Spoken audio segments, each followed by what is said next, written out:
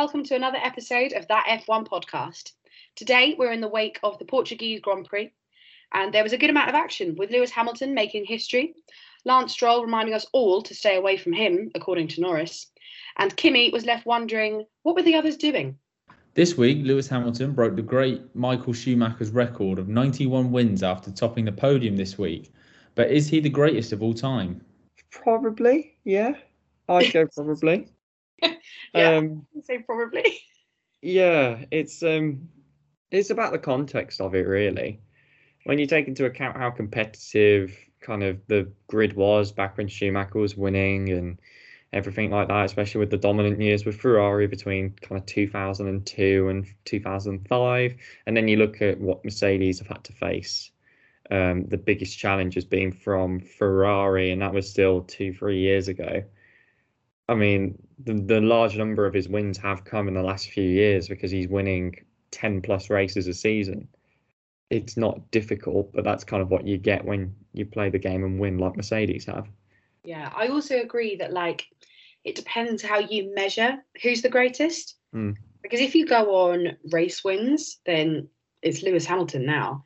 But then if you go on championship wins, it's not him yet. It's looking like it's going to be. Yeah. But you can call him the greatest of all time until he beats his championships, or at least he beats them. By the end of the season, I'd probably say yes. Probably confirm it as a yes. But at the minute, it's still just kind of hard to say. Definitely. I completely agree with that. And for me, it doesn't matter. There's often an argument about how good is Lewis and how good is his car, But actually, I think a good driver gets a good seat and a great driver keeps a great seat.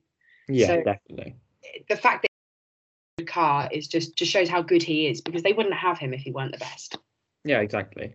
And I think that's with what they've got with Bottas is just consistency. Not somebody who'll push Hamilton, but somebody who will kind of just back him up a little bit, as we've seen many times in the past.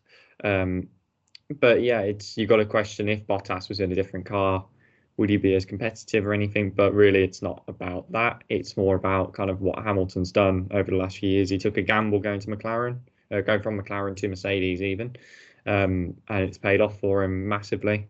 There were stories coming out about how it could have been different and Hülkenberg could have got his seat if he'd have stayed at McLaren, and just kind of the whole thing would have completely changed.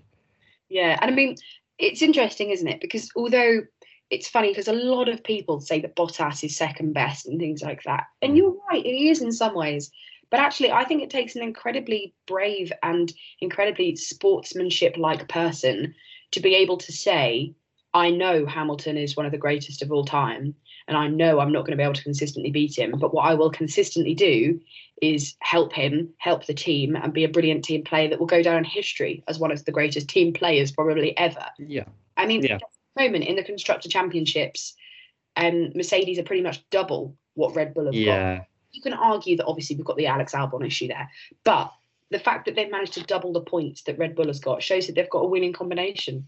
Yeah, it reminds me of Rubens Barrichello back when he was at Ferrari and everything. He didn't necessarily get many race wins, but he took them when he could, and just sort of he was all right there. I wouldn't say happy.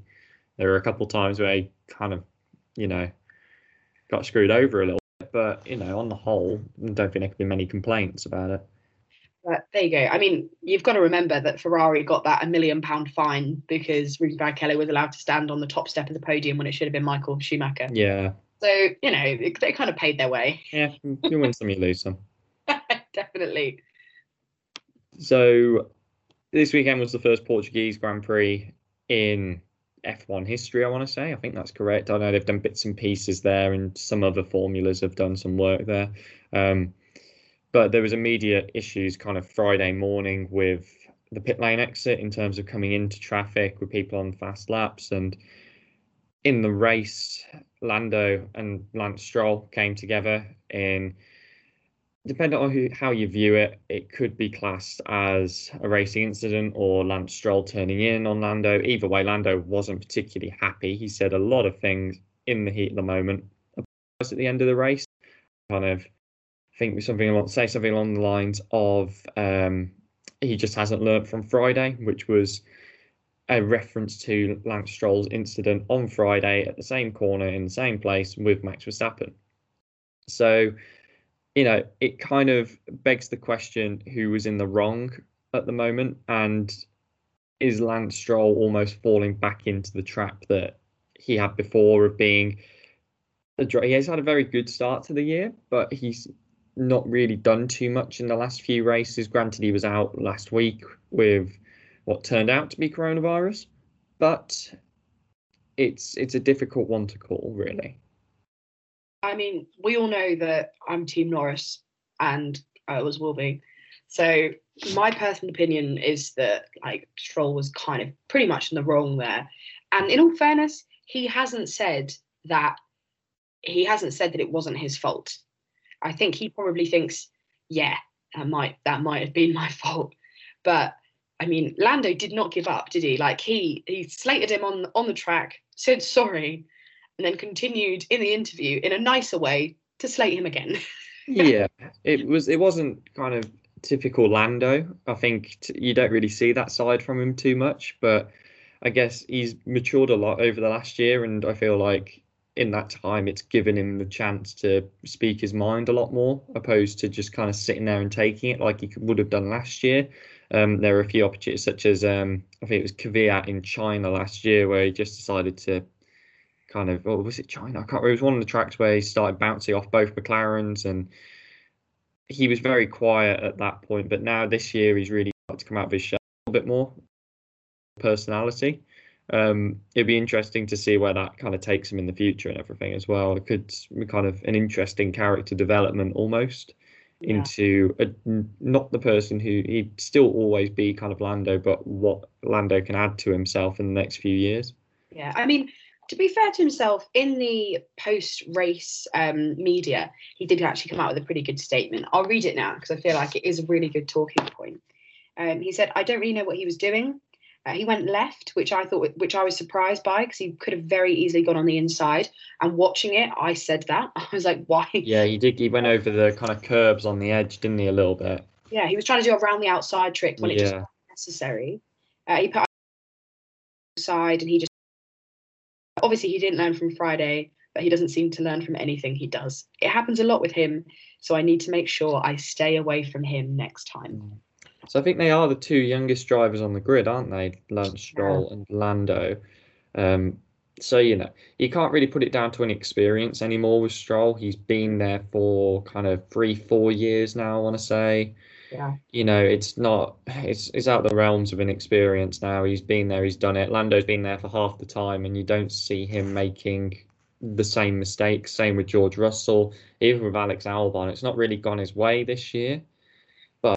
You don't see him making the same mistakes. I mean, there are times where he's been caught out, like last week at the Eiffel Grand Prix, where he just came across the front of Kvyat, and potentially when he, like at Silverstone with the whole Magnussen situation, but they're not as consistent as Stroll. Definitely. I mean, the whole thing around kind of like the fact that, I mean, Norris is 20 and Lance Stroll is 21. But Lance Stroll has literally been in the sport, Formula One, double the time that Norris has. Yeah. And you don't see the likes of Alex Albon, George Russell, and Norris making the same mistakes that Stroll seems to make, which is bizarre because you see them pushing their car to the limits. You regularly see Albon doing that, bless him, and he often spins out because of it. But you never see them make the kind of mistakes that results in them getting a 3-point penalty on their super license. Yeah. So, yeah, it's an interesting one, but maybe the best result is just for Lando to just stay away from him in the future if he feels that way. Yeah, I'd say so. I think with Lando, he is, like you said, one of the youngest drivers out there. So he's still young. He's hot-headed. Like, I think it's not, you can't really be surprised that one of the youngest guys on the track has got, like, runs his mouth a lot. I think it fits with his character and like his little cheeky face. That's true. I'd agree with that. Yeah, I agree with that. I also think that his little apology also fits in with him quite nicely as well. Gets hot-headed, but was also like, oh dear, probably shouldn't have said that. So Kimi Räikkönen got a dreamy start to the race. The onboard camera showed him cruising through the pack, and he went from 16th to 6th in the first lap, even appearing in Verstappen's mirrors, much to his surprise. So why did he start well? So I'm going to talk a little bit about the analysis of that. and then we'll go into discussion about what we think about Kimi Räikkönen. So basically, what happened to him was very simple. He started on the soft tyres when everybody else pretty much started on the medium, some on the hard tyres. It meant that his tyres warmed up on a cool track much quicker, which meant that when everyone else couldn't shoot away like he did, he easily could. But actually, I think the funny thing about this scenario was that he was surprised about it as we were, because he literally was just like, I don't know what the others were doing. He didn't understand why he was weaving through them all as easily as he was. But it is just the simple fact of his tyres were warm when others weren't as warm. And that is because the soft compound tyres are much softer, so they get warmer quicker than the hard compound tyres or the medium compound tyres, which take a lot longer to warm up, but last a lot longer. So they had a bit of a toss-up there, obviously, in Alfa Romeo, and decided that a good start would be forward. But unfortunately, he finished in P11, which is obviously just outside the points. So very upsetting for Kimi, a bit of a heartbreak saying that he had such a good start. But to go from 16th to 6th is absolutely amazing, really. Yeah, I thought he did really well. I've seen the onboard shots of that first lap, and it was one of the best ones out there. I think the only person who kind of came close to that was Carlos Sainz, who he didn't tackle the same volume of cars, but managed to pass both Mercedes in the first 2 laps as well as Verstappen. They just seemed to struggle a lot. I know there were a lot of lockups into the first few corners as well, which would have helped Raikkonen. Of course, with the whole issue with Perez and Verstappen as well, all of which would have helped him eventually. So, you know, not taking anything away from him, it's been probably his best race of the season, I'd say, by quite a way. He's had quite a few poor performances this year. It's difficult to say if this would have secured him a seat for next year. Of course, with all the Ferrari drivers, they've got a bit of a bottleneck going on at the moment. It's difficult to see who's going to take those roles from them. Giovinazzi still is technically part of a Ferrari style system. That's how he got the drive there in the first place. It's an Italian driver in an Italian brand, and it's just difficult to see how this will impact him. Really, a similar story to Albon. Albon had an equally worse race, and with Gasly securing 5th place, it's difficult to see how this is going to impact. I know Horner came out this morning and said that the seats will stay the same for the rest of 2020, which is exactly the same as what he said last year with Gasly. So, you know, pinch of salt with all that. He's got history with the Red Bull organisation, as many motorsport fans know, is one of the most ruthless ones around, really, in terms of chopping and changing drivers. Some of them more warranted than others. The whole Dan Ticktum incident with him not performing in Super Formula got him removed from the driver program. And Alex Albon even at one point was removed from their driver program to be reinstated at a later date. So it's difficult to see how both their drivers will come across in the next few months. Albon has got to have a pretty good second half of the season, along with Kimi, both to secure those drives. With Kimi, you've always got the possibility he'll just call it a day. Yeah. He'll just leave it at that. With Albon, he hasn't really got that flexibility. He's 24, 25 kind of thing. He's still got another kind of minimum 5, 6 years in the sport, a little bit more if he wants to go down that route. But, you know, it's looking increasingly likely that with performances like that, of course, he got lapped by Verstappen as well. It's almost a carbon copy of what happened last year with Gasly. I mean, and just to give a bit of context to that, because obviously for people who don't really watch the Formula One that closely or haven't watched it for many years, then you do need to kind of have a bit of background understanding on that. So basically, the story kind of starts, if I start it, when Kvyat went to Red Bull. He completed 4 races in the main Red Bull team before being demoted down to Alfa Tauri, or Toro Rosso at the time, and hasn't made it back up to the regular team since. They then had Pierre Gasly, where the same thing happened, but halfway through the season. They've now got Alex Albon, and he hasn't particularly performed in that main team and could quite easily see himself going back down to Alfa Tauri. So it is, I personally don't think it's the drivers. I think it's the team ethos just isn't great for the drivers. I'm not sure if they're being supported. Obviously, I don't know.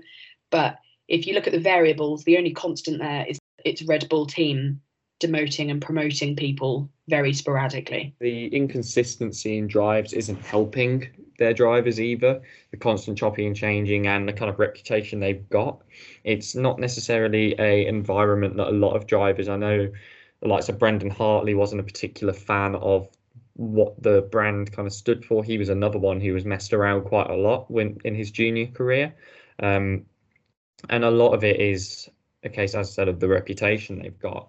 It's something that will precede them when taking on future drivers. I think technically they don't really have too many young drivers in the Red Bull Academy at the minute. I think a lot of them are through the Honda side of things with Yuki Tsunoda, who I think he's doing testing either soon or has done it for AlphaTauri. It could be a difficult year for them to kind of have that young talent. I know the last guy who was close to a Red Bull drive was Patricio O'Ward, who's now part of the McLaren IndyCar setup over in America. I think he did the Spielberg leg of Formula 2 last year for MP Motorsport. But apart from that, that's the closest he's got to an F1 car, and I don't think he's part of the system anymore. So, it's a difficult one to call, really. I know, as I say, Christian Horner's been saying a lot of things about looking outside of the Red Bull pool of drivers, which can lead into, you've got very limited options in that pool. You've got Hulkenberg, Perez, and Perez is looking everywhere for an opportunity.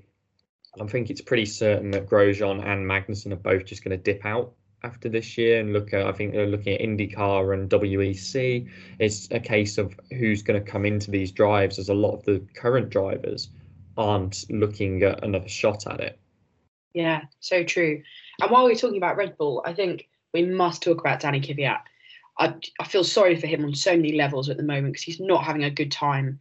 And it's almost like, especially with Red Bull drivers, the speculation mounts up and mounts up and mounts up. And I do think that affects their driver performance because Gasly's getting good press. Max Verstappen's getting good press. Guess what? They're getting much better positions. Obviously, Verstappen's a bit of a rule to himself. But Albon and Kvyat, who are having much less, they're having not very good press at the moment. Their drives are getting so much worse. Their season's getting so much worse. In fact, Kvyat was one of only 2 drivers who was lapped twice by Lewis Hamilton. So, it was Kvyat and Latifi. And obviously Latifi's driving the Williams. So there's only so much you can do. Kvyat kind of got roped back into it. He had a pretty solid gig going at Ferrari with the test driver role. If he did well at that, he could have taken Sainz's role for next year, potentially, just in a completely different universe. But he got roped back into Toro Rosso, and then but he just hasn't had the same success that he had previously. I say success, he had the 1 podium last year in Germany, and that's really the top of the mountain for him. That's how good it's gotten in the last few years. I honestly can't really see him being around for too much longer. I don't think that it's going to be a good few years for him. Luckily, Russian motorsport is something that's really coming through, especially in WEC with the likes of the SMP racing team. They typically take on a lot of Russian drivers, such as Vitaly Petrov's done it in the past, Sergei Sorokin as well. It could be something that he could get involved in at a world endurance level, potentially, but it looks like his time in F1 is slowly coming to an end, really. Yeah. And especially going back to the media interviews and them being quite harsh. Another person who was quite harsh was Franz Tost, the team principal for Toro Rosso, AlphaTauri. Gotta keep on saying Toro Rosso, not right anymore. But he was quite harsh. He said that there was no mechanical fault on the car. So he basically wanted to just tell everybody it was very much Kvyat's fault. Yeah. Driver error, not mechanical error, which is harsh on a driver, isn't it? Just to, Yeah. From Franz Tost, I don't expect much more, to be honest with you. It's, yeah. But in terms of what happened in the race, nothing really, there was not really any events after the whole Lance and Lando incident. It was more just vying for position. I think Sergio Perez got driver of the day, which was a good result for him. Arguably, I think Gasly had a shout with that as well. Same with Kimi. I think all 3 of them had a pretty good shout at it, but nothing really happened. By lap, kind of by the midway point, you could tell Hamilton had won it. Yeah. You could tell who the podium was going to be. And how do we feel about the fact that, Hamilton made history this week, 92 podium wins. It's the most out of any driver in history. but he didn't get driver of the day. How do we feel about that? I think it's completely fine. To be honest with you, it's what people expect now. Hamilton is going to win. Bottas will be on the podium, and Max Verstappen will be on the podium as well. It's kind of driver of the day. You need to look outside of the top three because in reality, there's not any challenges to that. Leclerc has done unbelievably well in a terrible Ferrari this year. Danny Rick has had a really solid few races, getting the podium last week and everything like that. But the bulk of the action is coming from the midfield, and that is where they need to start focusing the action on a lot. I mean, the cameras didn't pick up anything to do with Kimi in the first lap. And granted, there was a lot going on at the front with the McLarens making the moves, but when a driver overtakes 10 cars in a lap and doesn't get any airtime on it, you've got to question. I mean, they do the restart, they do the kind of start analysis and that kind of thing. But again, there was very little from Kimi's point of view. And I think that when drivers have a weekend such as Perez and Gasly, they need to have a lot more recognition for it.